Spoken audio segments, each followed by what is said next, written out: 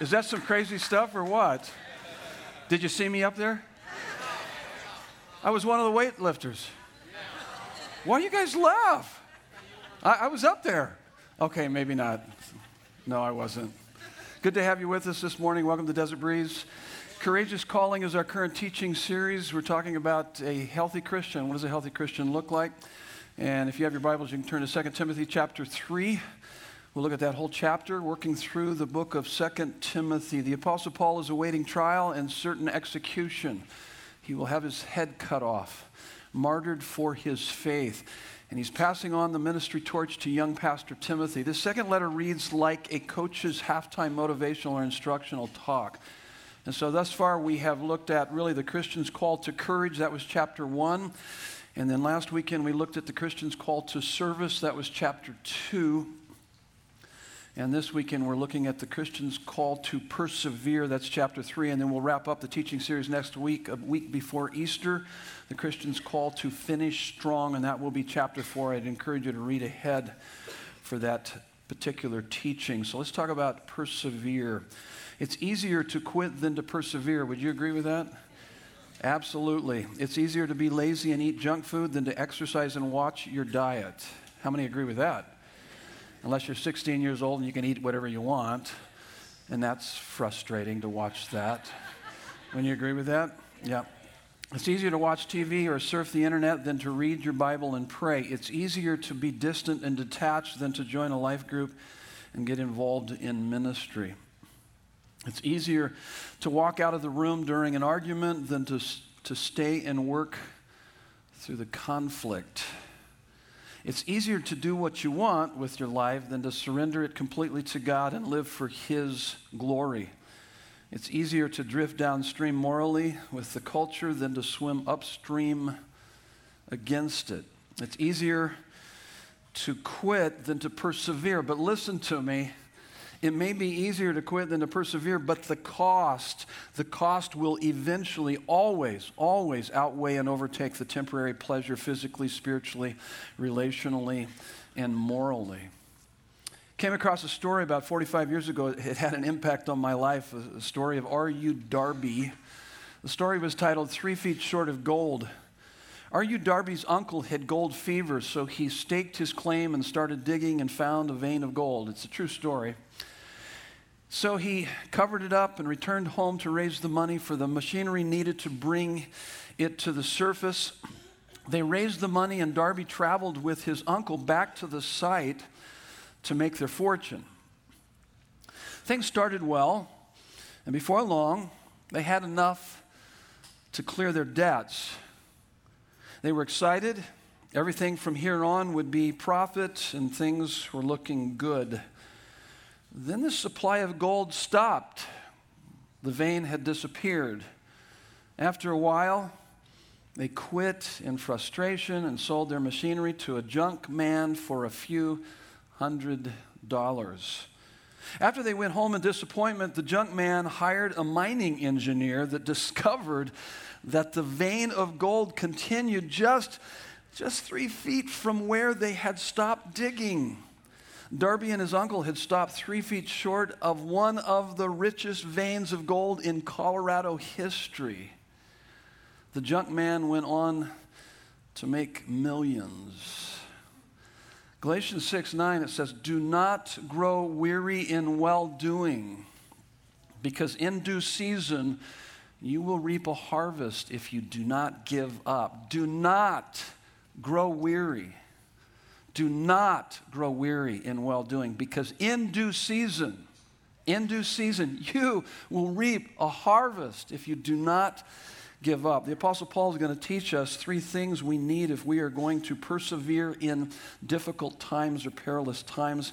That's where we're headed with our study here this morning. Before we read our texts, work through our notes, let's bow our heads, let's pray, let's ask for God's help. Would you bow your heads with me? Let's take a moment. So, Father God, we are delighted to be here today. We love your presence. We are overwhelmed with deep gratitude that we are saved by grace alone, through faith alone, in Christ alone.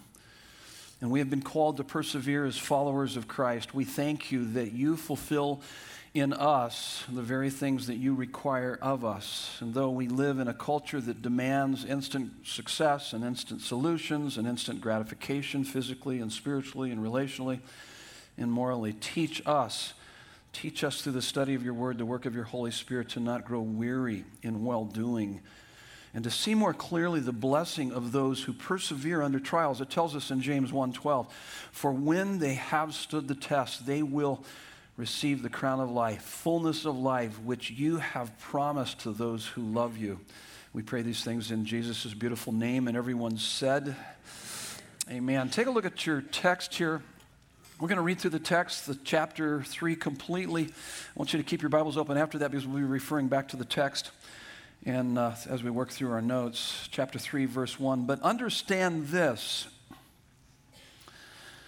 that in the last days there will come times of difficulty, for people will be lovers of self, lovers of money, proud, arrogant, abusive, disobedient to their parents, ungrateful, unholy, heartless, unappeasable, slanderous, without self-control, brutal, not loving good, treacherous, reckless, swollen with conceit, lovers of pleasure rather than lovers of God. Does that sound like our culture? Yeah, absolutely. Having the appearance of godliness, but denying its power. Notice what he says here. He says, avoid such people. For among them are those who creep into households and capture weak women. Women were the most vulnerable in that culture, burdened with sins and led astray by various passions, always learning and never able to arrive at a knowledge of the truth, just as Jannes and Jambres opposed Moses. So these men also opposed the truth, men corrupted in mind and disqualified regarding the faith. But they will not get very far, for their folly will be plain to all, as was that of those two men. He's going to transition here. So he said, avoid such people. But now notice what he says here in verse 10. You, however, have followed my teaching, my conduct, my aim in life, my faith, my patience, my love, and my steadfastness. This is the Apostle Paul speaking to young pastor Timothy, speaking to all of us through God's word. Verse 11, you've followed my persecutions and sufferings that happened to me at Antioch and Iconium and at Lystra, which persecutions I endured. Yet from them all the Lord rescued me. Indeed, all who desire to live a godly life in Christ Jesus will be persecuted. While evil people and impostors will go on from bad to worse, deceiving and being deceived, but for you, continue in what you have learned and have firmly believed, knowing from whom you learned it, and how from childhood you have been acquainted with the sacred writings, which are able to make you wise for salvation through faith in Christ Jesus. These next two verses are my wife's favorite verses in the Bible. All Scripture is breathed out by God and profitable for teaching, for reproof, for correction, and for training in righteousness, that the man of God may be competent, equipped for every good work. This is the word of the Lord. So, a lot there. Good stuff. Here we go. Look at your notes. So if you are going to persevere in perilous times, look at verse 1 again. Notice he says, but understand this. Understand, you've got to understand this. That in the last times, last days, when are the last days? Are we living in the last days? When did the last days begin? Jesus' first coming. They end Jesus' second coming. So we're living in the last days, but we're really, really living in the last days, even more so than ever before. We see this happening. We will see ebbs and flows of this, certainly, in history. But he says, understand this, that in the last days there will be times of difficulty. Some translations say perilous times. The word difficulty, you can see that on your notes. The Greek here means hard to deal with, dangerous, fierce, savage. Same word is used to describe the demon-possessed men in Matthew 8:28, where it says they were so fierce that no one could pass that way. Here's the point that I want you to understand. And this is what I think he's wanting us to understand. Life is going to get so difficult for you, you're going to want to throw in the towel. You want to just call it quits. You're going to face perilous times. I love the way that the Bible is in touch with reality, and he just flat out saying, hey, it's going to get so crazy hard in your life that you're going to want to quit. You're going to want to give up. And so as he goes through this list of characteristics of what we're going to be surrounded by, he then gives him some counsel on how to persevere. So how do I not give up? How do I not throw in the towel? How do I not become overwhelmed by the trials and the difficulties and the people all around us? And he's going to tell us that right here. Here's the first thing that he gives us. Avoid godless and ungodly people. That's verses 1 through 9. No less than 19 characteristics are mentioned in this list in verses 1 through 9. And notice what he says. It's interesting. He says, avoid such people. That was verse 5. That's his counsel. Now, if you're familiar with what we studied last weekend in the last three verses, 24, 25, and 26, last three verses of chapter 2, you're going to think, wait a minute. This almost seems like a contradiction to what he said in chapter 2. Let me read chapter 2, verses 24 through 26. Listen to what he says. And the Lord's servant must not be quarrelsome, but kind to everyone, able to teach, patiently enduring evil, correcting his opponents with gentleness. That doesn't sound like avoiding people, does it? Correcting his opponents with gentleness.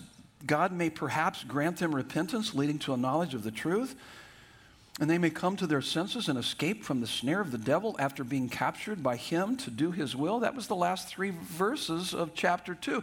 And now he goes through this list of people and he says, avoid them. What? Okay, what am I supposed to do? Well, I think he's beautifully helping us to see we got to make a distinction between the type of people that we interact with. And this is what I've learned through the years, even as a pastor, is that humility will ask honest questions. Pride refuses to hear the answers. And you need to know the difference between humility and pride. When I interact with someone that has humility, I'm going to interact with them. I'm going to help them. I'm going to help them to come to repentance, to see Christ more clearly. But when I discover that a person has pride, where don't confuse me with the facts, I've already made up my mind, they want to argue. If you argue with them, all you do is galvanize them in that pride. And he says, avoid such people. So you need to make a distinction between those people that are humble and those people that are proud. Humility will ask honest questions, but pride refuses to hear the answers. And so really what he's saying is don't follow the lead or seek the advice of proud, unrepentant people. Really, because he's talking about perseverance, and he's talking about who should influence our lives and those things. Yeah, we need to be influencers of others, but be careful of proud people. Stay away from people that are full of themselves, and they're proud and they're unrepentant. But humble, repentant people, yes, pour into their lives. Make that distinction. It tells us in Psalm 1 through 3, it says, blessed is the man that does not walk in the counsel of the ungodly or stand in the way of the sinners or sits in the seat of the scornful. But his delight is in God's word, and he meditates on it day and night. So he's even in that, he's just saying, hey, you're blessed, total fulfillment, complete well-being when you stay away from these type of people. Don't let them influence you. So make that distinction. And so in this text, let me walk through this on your notes. He goes and helps us to really understand these type of people that we need to avoid.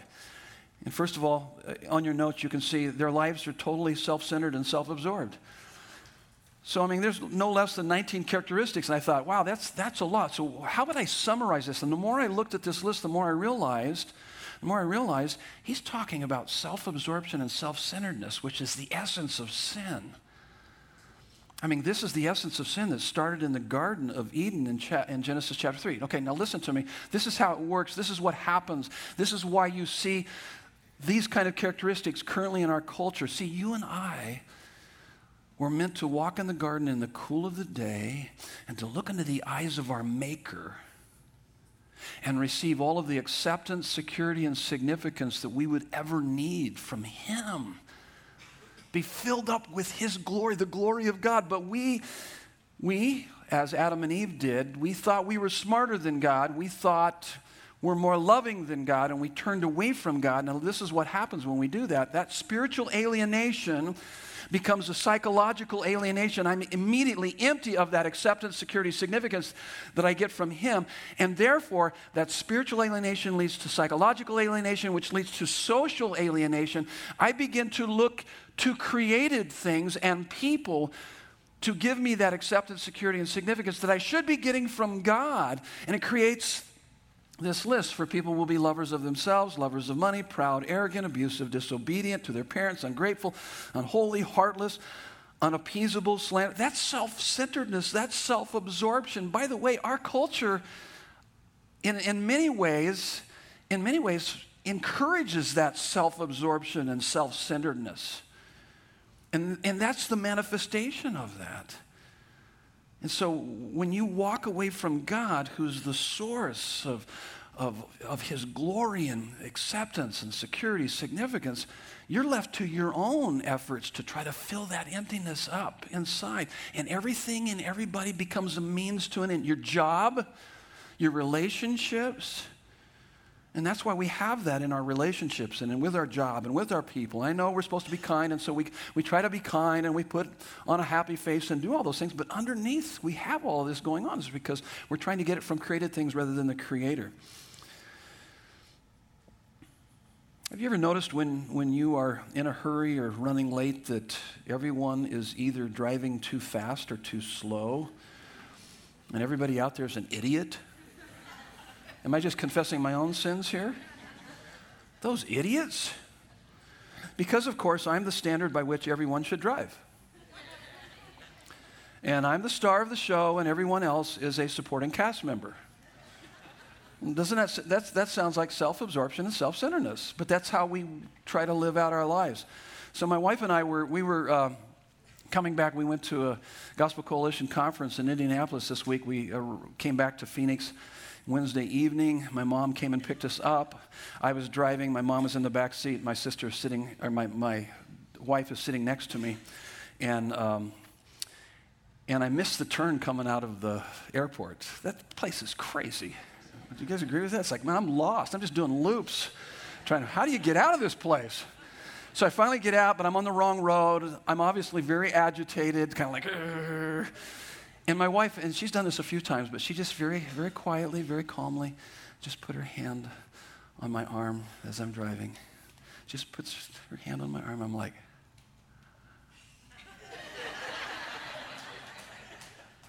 and she doesn't say a thing, but I'm thinking, I'm the idiot.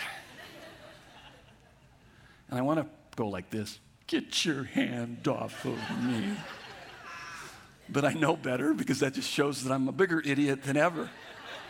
But she just, a gentle answer turns away wrath, a harsh word stirs up anger. She's so gentle. She's like, well, I was like, I mean, it's just, I go, oh, gee, why am I such a jerk? Why am I in such a big hurry? What's going on? And so we have those moments in our life where we forget what we have in Him. And why are you in such a big hurry to try to get home? I know we just finished up a 4-hour ride on a plane and all of that other things, but just chill. I mean, that's what I'm saying to I'm trying to talk myself down a little bit off the cliff there. And that's that self-centeredness and self-absorption. Take a look at what he says also. He says, having the appearance of godliness but denying its power. Verses 5 through 9. That's the next fill in the blank on your notes. That's very similar to what he's saying in verse 7. Did you notice? Always learning and never able to arrive at a knowledge of the truth. So you're filling your cranium full of information about God and morality, but you don't even know God. You have no relationship with God. You're really smart when it comes to the Bible, but you don't know God. He's talking about someone who engages in religious activity without any life change. He's talking about this disparity between our beliefs, what we believe, and how we behave. Jesus described it in Matthew 15:18. He says, these people, they worship me with their lips, but their hearts are far from me. They're just going through the motions. They just become an older version of what they were before.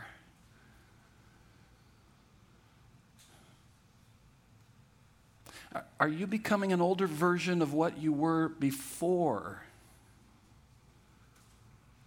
He says, having an appearance of godliness, you go to church, you read your Bible, you pray, you go to a small group, you do all these things, and yet you're just an older version of what you were before. I was thinking of an analogy here of how we can understand this, and I was thinking of the difference between fake plants and real plants. You put a fake plant in the corner and come back in a year, and it's, hey. Looks good. Other than a lot of dust. We live in the valley here, so you get a lot of dust on it, but it's like, hey, looks good. You put a real plant in the corner and come back in a year and it's dead. Why? Because you're a murderer of plants. That's why. Because it needs consistent, regular care of sunlight and water and vitamins and pruning. You know, fake plants, they kind of look good, but there's no life in them. But oh my goodness, there's nothing like a real plant. But those real plants, they need care. And we treat our faith like we can just leave it in a corner somewhere and we will be fine. I talk to people a lot and I'll say, so are you a believer? Oh, yeah. Okay, so when did you come to faith? Oh, I signed a card in a church, or I walked the aisle, or I got dunked in the tank. And I said, okay. What was that, about 5 years ago? Yeah. So what about now? Do you go to church? Oh, no. I can still be a Christian and not go to church. Oh, really? So do you read your Bible? Well, it's been a while, but no, not really. Do you ever pray? Well, yeah, I pray for my food. Well, that's good. How about outside of that? Do you interact with God? And I'm thinking, you kind of missed the whole point here. You're either just a fake plant, you have the appearance of godliness but denying its power, or you're a real plant that's dying because you're not taking care of yourself and your faith. And that's what he's saying, having the appearance of godliness but denying its power. Here's the next couple fill in the blanks on your notes. These are the opposite of loving God and loving others. Loving God and loving others. Really what he's describing here in this description, these first 9 verses. It's total opposite of loving God and loving others. Jesus was asked, what's the greatest commandment? I love that. They came to him and said, Jesus, what's the most important? Why are we here? What's life all about? What should be the goal of our life? What should I be living for?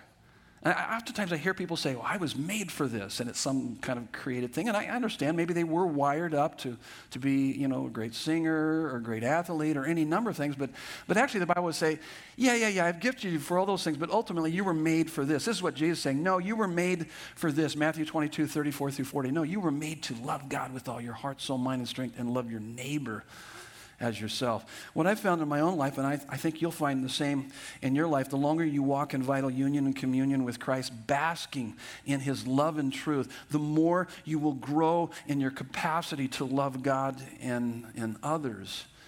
You will become less and less self-absorbed and self-centered because you are more and more captivated and characterized by the love and truth of God. See, humility isn't thinking less of yourself, but it's thinking of yourself less. You're not trying to fill up the emptiness inside because you're filled up with the glory of God, the acceptance, security, significance, all that you need. Therefore, out of that abundance, you're not looking to your job or the people in your life as a means to fill up that emptiness. You're filled up. You're able to give. You're able to honor God with your life. I love Romans 5, 7 through 8. It says, for one will scarcely die for a righteous person, though perhaps for a good person one would dare even to die. Maybe you're familiar with verse 8. But God demonstrates his love for us in this: while we were still sinners, Christ died for you. He died for me. When we didn't want to have anything to do with him, he came after us with his love and died for us. Died in our place for our sins to reconcile us to the Father. And so we don't repent to get his love. We have his love, therefore we repent. When we see ourselves kind of behaving in a way that's inconsistent with our beliefs, we come back running into his arms of love. We're not earning his love. We have his love. We have forgotten about his love. See, it's the goodness of God. Romans 2:4. The goodness of God leads to repentance. So the more we get to know him, of course, I need to get a grip on this driving stuff, but I got more problems than just driving, okay, just to let you guys know. I have other issues that God's working with me on, trying to narrow that gap between my beliefs and my behavior. But the way that that's done is basking in the reality of his love for me. And so I don't repent to get his love. I have his love, therefore I repent. So if you are going to persevere in perilous times, you must avoid godless and ungodly people. In other words, don't follow their lead or seek their advice. And by the way, that would include like TV shows you watch, movies, blogs, magazines, talk shows. Our culture is swimming in self-absorption and self-centeredness. Here's the second thing that Paul tells Timothy: follow good mentors and models. So he makes this transition. He says, avoid those people, but in verse 10, you, however, have followed my teaching, my conduct, my aim in life, and my faith. So here's my question for you. It's a bit convicting, but who's pouring into your life, and whose life are you pouring into? Who's pouring into your life, and whose life are you pouring into? And by the way, they need to be flesh and blood. I mean, it's good to read books by old dead theologians and to watch people on the screen, and there's a lot of good teaching out there, but you have to be careful even with that. There's some really bad teaching out there. But who's in flesh and blood pouring into your life, and then who are you pouring into also? Because that's really, really what he's talking about here. So you're following the lead and seeking the advice of someone. So who is it? And who are you passing that on to? Sometimes when I say that, I've heard people say, I follow my own lead and seek my own advice. And I always think of that proverb that says, a man who is his own lawyer or advisor has a fool for his client. So the Christian life is a team sport. It's a family. It's why we encourage everyone here at Desert Breeze to get involved in a ministry with a ministry team or a small group. In fact, let me read what Ricky studied and helped us to walk through last week, chapter 2, verse 2 of 2 Timothy. Listen to what he says to Timothy. And what you have heard from me in the presence of many witnesses, entrust to faithful men who will be able to teach others. Do you hear this? So he's receiving from, he's following a good mentor and model in Paul, and so Timothy receives that. Now he's passing it on to others, and that's the question. Listen to me. Anonymity and individualism will kill you spiritually. And that's rampant in the church culture today, because it's rampant in American culture. Anonymity and individualism.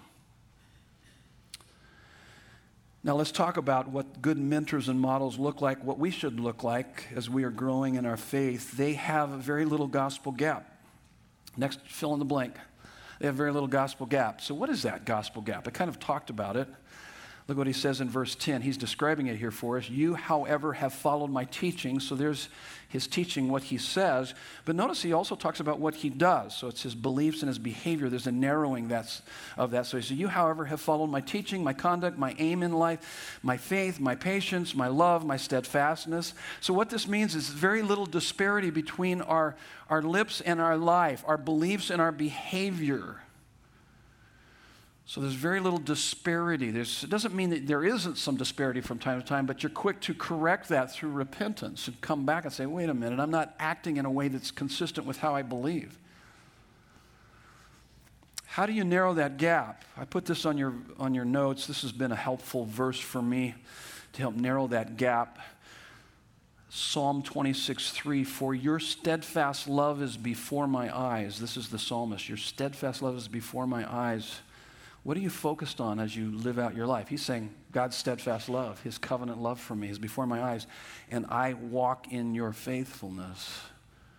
So you see his belief, steadfast love, before my eyes. I'm basking in the reality of your love for me, and then therefore I'm able to walk in your faithfulness. I'm able to walk a life that's consistent with who I am in you. Now think about this. As believers in Jesus Christ, because of what Christ has done for us, we have the wealth of his presence, the comfort of his love, the strength of his power, the significance of being called his child. We didn't earn that. Therefore, we can't unearn it. We just go back to it and live in the reality of it. And when we see our behaviors inconsistent with someone that believes that, we come back to our beliefs and say, wait a minute, I'm obviously not really believing this at this moment because my behavior betrays me. My behavior shows me that. So that's why, for your steadfast love is before my eyes, and I walk in your faithfulness. Here's the next thing about follow good mentors and models. So they have very little gospel gap. So there's that narrowing of that gap. They don't use God but serve God. They don't use God but they serve God. Verse 11, you have followed my persecutions and sufferings that happened to me at Antioch, at Iconium, and at Lystra, which persecutions I endured, yet from them all the Lord rescued. That is crazy what he's saying here, because if you understand this story, you can go back to Acts and you can see what happened, what went down in this story. So he's just kind of alluding to it because probably everybody knew this story here. While Paul was in these cities of Antioch, Iconium, and Lystra, the religious leaders riled up the crowd, stirred up the crowd in such a way that because Paul was there preaching the gospel, they took Paul, they drug him out the city, and they stoned him and left him for dead. That's what he's talking about. And the Christians that were there rallied around him. He stood up, they kind of helped him, dusted him off, and he went to another city and continued to preach the gospel. And then later on, he comes back to these cities, this Antioch and Iconium and Lystra, and encouraged the Christians there and continued to proclaim the gospel with the same people that had just recently taken him out the city to kill him. That's amazing. So look at when he says this, I endured, yet from them all the Lord rescued me. I'm thinking, he didn't rescue you from that. What are you talking about? They threw rocks at you and left you for dead, and you're saying you endured it? I can understand that. You got back up and went on preaching. But the Lord rescued me? What is he talking about? I think he's actually giving us some really great insight on how to face suffering, how to face difficulties, and how to look at difficulties. And I think what he's teaching us here as believers, and this is what you could take to the bank, whatever you're going through, whatever you're facing, whatever you're struggling with. I think Paul is trying to tell us that sometimes he calms the storm, and sometimes he calms his child in the storm. But either way, I'm not using God, but serving God. He calls the shots for my life, and I'm here to honor him. Now, why would Paul say that? Well, elsewhere, Paul wrote Romans 14, 7 through 8. Listen to what he says. For none of us lives to himself, and none of us dies to himself. For if we live to the Lord, and if we die to the Lord. So then, whether we live or whether we die, we're the Lord's. See, here's, and I know this is going to go contrary to if you've heard some really unhealthy teaching. This is going to go against it because this is biblical, and some of what you might have heard is not biblical. But God doesn't exist to rubber stamp your agenda and give you what you want. Faith isn't giving God an assignment and then holding him to it. That's not faith. Faith is knowing that you exist to seek his agenda and to do what he wants because he created you and has bought you by his own blood, and therefore you belong to him. And you gladly surrender your life to him. That's what Paul's doing here. I mean, so when he says here, he says, I endured it, yet from them all the Lord rescued me. He knew the Lord hadn't let him down. The Lord was still with him, even through the pain and suffering. I love it. That is amazing. And you can see from Paul, he's not using God, he's serving God. He's absolutely serving God. See, a user looks to God as a means, but a server looks to God as the glorious end. A server realizes that nothing they could ever get from God, even a change in circumstances, could ever compare with having God and living for God and his glory. See, the difference is using God for my benefit versus God using me for others' benefit. Paul did not have a man-centered, by the way, there's a lot of man-centered preaching in America today. He didn't have a man-centered, getting God to bend to us mentality. He had a very God-centered, me bending to God. So how do you know if you are using God or serving God? Well, how do you respond to suffering? And that's the next point on your notes. They have a solid theology for suffering. I love how upfront the Bible is. Very much in touch with reality, doesn't deny reality. Notice what he says. So in verse 10, he says, you, however, have followed my teaching and my conduct, verse 11, and my suffering. And then you don't see in the text where there's this asterisk, small print down at the bottom. Oh, by the way, indeed, all who desire to live a godly life in Christ Jesus will be persecuted. It's not like small print somewhere. No, it's right in the text. He says, oh, indeed. This is reality. All who desire to live a godly life in Christ Jesus will be persecuted. Have you ever gotten a new device and you must agree with the terms and conditions? You guys know what I'm talking about? I know that Christians aren't supposed to lie, but does anyone take the time to read those 20 pages of small print that says that you have just given your soul to Apple or Google? I mean, none of us do, but God never buries things in small print or hides the cost of following him. I would spend my summers as a young boy up in Flagstaff with my grandma and Grandpa Ford. My grandpa was a pastor of a church there in Flagstaff. And my Grandma Ford would have us kids, she would have every morning this daily bread promise box. Anybody know what I'm talking about? Little daily bread promise box. And so we'd pull out these promises and we would memorize them and talk about them. But for the life of me, I don't ever remember pulling this promise out of that daily bread promise box. Indeed, all who desire to live a godly life in Christ Jesus will be persecuted. Praise God. I'm going to claim that promise. Let me read to you some verses in Scripture, how open and upfront the Bible is as it relates to suffering. The context I was talking about there, where Paul takes the beating and is left for dead. When they had preached, this is Acts 14, 21 through 22. When they had preached the gospel to that city and had made many disciples. So he goes to another city, preached the gospel, makes many disciples. They returned to Lystra and to Iconium and to Antioch. Listen to what he says, strengthening the souls of the disciples, encouraging them to continue in the faith, and saying that through many tribulations we must enter the kingdom of God. Philippians 1:29, for it has been granted to you that for the sake of Christ you should not only believe in him, but also suffer for his sake. John 15:20, remember the word that I said to you, a servant, this is Jesus speaking, a servant is not greater than his master, and if they persecuted me, they will also persecute you. 1 John 3:13, do not be surprised, brothers, that the world hates you. 1 Peter 4:12 through 13. Beloved, do not be surprised at the fiery trial when it comes upon you to test you, as though something strange were happening to you. But rejoice insofar as you share Christ's sufferings, that you may also rejoice and be glad when his glory is revealed. James 1:2 through 4. Count it all joy, my brothers, when you meet trials of various kinds, for you know that the testing of your faith produces steadfastness or perseverance. And perseverance, let perseverance have its full work in you, so that you may be perfect, complete, not lacking anything. Maturity, growth, wholeness as a result of trials, difficulties, pain. That's what he's saying. So let me ask you this. Do you have a solid theology of suffering? If you hang out here, you will. Believe me, we'll help you with that. In other words, I'm asking you, do you suffer well? Do you suffer well?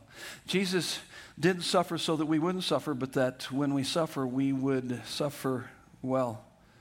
See, difficulties are not an interruption to God's plan or a failure of God's plan, but part of God's plan to make you more like him, and to use you and I to put on display the power of the gospel. See, the problem is really our heart. It's the heart. That's the problem. People think circumstances don't cause you to sin. They're where the sin of my heart gets revealed. It's not slow or fast drivers. It's actually my heart is being revealed, and I should rejoice because God would love me so much to reveal what's going on in my heart so that I can run into his arms of love and let him continue to bring the change that I desperately need so that I can put on display more and more his beauty and glory so that many more would be attracted to him.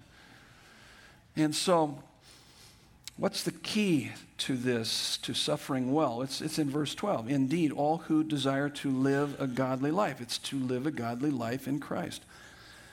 1 Timothy 6:6, godliness with contentment is great gain, is mega wealth. Listen to me, whatever you go through. Everybody look up here just for a minute. Whatever you go through, whatever you go through, whatever you go through, whatever you're going through right now, whatever you might go through in the future. The Bible says you're going to go through perilous times. You're going to go through such difficult times, you're going to want to throw in the towel. You want to give up. You might even want to try to medicate it in some way. And so when you reach those times in your life, whatever you go through and whatever you give up to follow Christ is nothing. Listen to me, it's nothing compared to what you gain in him and knowing him and walking with him and enjoying him. That's what Paul's wanting us to understand. So if you're going to persevere in perilous times, you must avoid godless and ungodly people. Don't follow their lead or seek their advice, and follow good mentors and models. And here's the third one. Immerse yourself in God's infallible and inspired word. Immerse yourself in God's infallible and inspired word. That's what we see. Look at verse 16a, first part of that. All scripture is breathed out by God. Have you ever been in a place before, maybe kind of like here, the music's up too loud and you lean over to talk to somebody, or they lean over to talk to you, and as they talk, you can feel their breath on your cheek, and hopefully they have good breath, okay? Or you're going to be passing them a mint. Hey, here, you could probably use this right now. Could you not stay away? When it talks about, this is actually talking about the very breath of God, that all scripture, this is God's breath upon us. He's speaking to us. Oh my goodness. And some translations actually would translate that as inspired by God. And doesn't mean that it's inspirational, though it is, but it means this. It's on your notes. Inspired means God worked through human personality to write what he wanted written. And so all scripture is directly from the mouth of God. What scripture says, God says. It is the personal, active presence of God. Oh my goodness. It tells us in Hebrews 4:12, God's word is alive and powerful. He's speaking to us, the God of the galaxies. When we open up his word, we're interacting with him. He speaks to us. And then verse 17, that the man of God may be complete, equipped for every good work, complete, mature, wholeness, holiness. The word infallible, it's on your notes, means incapable of error, never wrong, and thus absolutely trustworthy. That is the only original document. So you have to read from a good translations. We read from a really good, solid translation, ESV. But did you notice this, as I transition and give you the last three kind of fill in the blanks here, let me just say this. I want you to get a sense of what we're reading each week. We study God's word. We love God's word here because we know it's God speaking to us week in and week out. But did you ever notice as you read through the Gospels, the four Gospels, Matthew, Mark, Luke, John, that Jesus would just say things and it would happen. When Jesus speaks and it's done. Did you notice that? It's powerful. At the word of Jesus, sickness, death, and demons flee. At the word of Jesus, sinners are forgiven, prisoners are set free, souls are satisfied. In fact, it tells us in Hebrews 1:3, he upholds the universe by the word of his power. Speaking of Jesus, speaking of God's word. I was thinking about that. Wouldn't that be great if we could do that and get work done that way? Like, house, be clean. Yard work, be done. Emails, be read and replied to. Woohoo! But we can't, okay? But he can speak, and he can speak into our life. God's word is alive and powerful to bring healing, forgiveness, freedom, and satisfaction like you have never experienced before. And so, therefore, we need to learn it, love it, and live it. We need to learn it, love it, and live it. Three aspects of faith, really, as I described here. Faith is truth entering the head. That's learn it. Igniting the heart. That's love it. And outworking through our hands. That's live it. So here's the first one. Learn it. He says, verse 14, continue. Continue in what you have learned and have firmly believed. Abide, dwell, make your home in God's word. John 8:31 and 32, if you continue in my word, this is what Jesus said, if you continue in my word, then you are really my disciples, and you will know the truth, and the truth will do what? Set you free. Freedom. Learn it, memorize it, meditate on it, and then love it. Verse 15, he says, refers to it as sacred, pertaining and consecrated to God, to be devoutly revered, verse 15, which are able to make you wise for salvation through faith in Christ Jesus. So as you open up God's word, you are not looking for life lessons as much as you are looking to get a glimpse of your Savior, who can satisfy the deepest longing of your soul, to hear him speak to you. Matthew 4:4, it says, man cannot live on bread alone, but by every word that comes from the mouth of God. Real quick, do this. We're almost finished. Turn to the people sitting around you and ask them this question: what is your favorite food, or what is your favorite restaurant? Real quick, do that.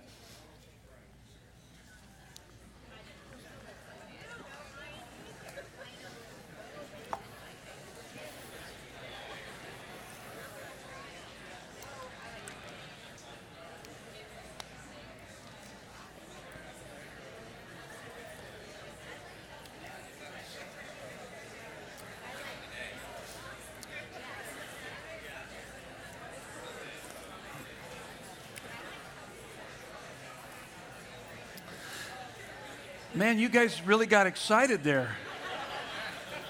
I mean, you guys are amped up. You guys are already thinking about what you're going to eat, aren't you? Where you're going to go at the end of this? You're already thinking about it. Yeah, where are we going to go? Yeah. Did I hear Burger King out there somewhere? I hope not. Man cannot live on Burger King alone. In fact, you probably can't even live on it, okay?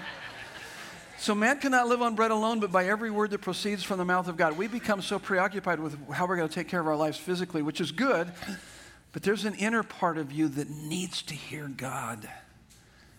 You need to interact with God, and you need to have a relationship with God, to hear his voice. Oh my goodness. I'm desperate to hear from him each and every day. Through his word and prayers, I interact with him. So I learn it. I love it. This is the attitude that we should have. Psalm 119, 103. How sweet are your words to my taste, sweeter than honey to my mouth. So we're going to learn it, love it, and then we're going to live it. We're going to live it, verses 16 through 17. As you notice in those verses, he talked about teaching, correction, reproof, and training. I don't know if it's on your notes, but this is teaching and correction is instructing in right beliefs. Reproof and training is instructing in right behavior. So as I study God's word, you can actually, that's a good way to study God's word. Is this telling me how to behave or how to believe? Now don't confuse the order of those, because if it's telling you how to behave, the belief always precedes the behavior. Our behavior is out of whack. The behavior is the fruit of our lives. But the root of our lives is always our beliefs. And so if your behavior is out of whack, it's because your belief is out of whack. You got to come back to your beliefs. What do you believe about who you are in Christ Jesus? And so that's what he's telling us, that's what Scripture does. Verse 16, he says, it's profitable for, verse 17, that the man of God may be complete, equipped for every good work. So the Scriptures are not an end in themselves, like you read them and you check them off the list. They are a means to an end. They are meant to, so that you can have an encounter with Christ and a transformation of your life through a recalibration of your beliefs and your behavior. So what are our beliefs? Here's our beliefs. We're forgiven. He's forgiven us of all of our sins. We're reconciled to God. We're adopted into his family as his child. We're lavished with his love. We're empowered by his Holy Spirit. We're guaranteed a place in heaven. That's just a short list of what we have. That's ours through Christ. And so what should be our behavior? Love, joy, peace, patience, kindness, goodness, faithfulness, gentleness. That is what should flow out of that kind of belief. If you are going to persevere in perilous times, you must avoid godless and ungodly people, follow good mentors and models, and immerse yourself in God's infallible and inspired word. Darby and his uncle had stopped 3 feet short of one of the richest veins of gold in Colorado history. Darby vowed to never be a quitter again and went on to make millions in the insurance industry. Galatians 6:9, do not grow weary in well-doing, because in due season you will reap a harvest if you don't give up. Let's pray. So, Father God, thank you. Thank you for your word. Thank you for speaking to us this morning. And as we are exhorted in Hebrews 12:1 and 2, help us to lay aside every weight and sin which clings so closely, and let us run with perseverance the race that is set before us, looking to Jesus, fixing our eyes on Jesus, the founder and perfecter of our faith, who for the joy that was set before him persevered the cross, endured the cross, despising the shame, and is seated at the right hand of the throne of God. He knows, he cares, he rules our lives. May Jesus be our motive, means, and ultimate end of our faith and perseverance, we pray in his beautiful and glorious name. And everyone said, amen. Love you guys.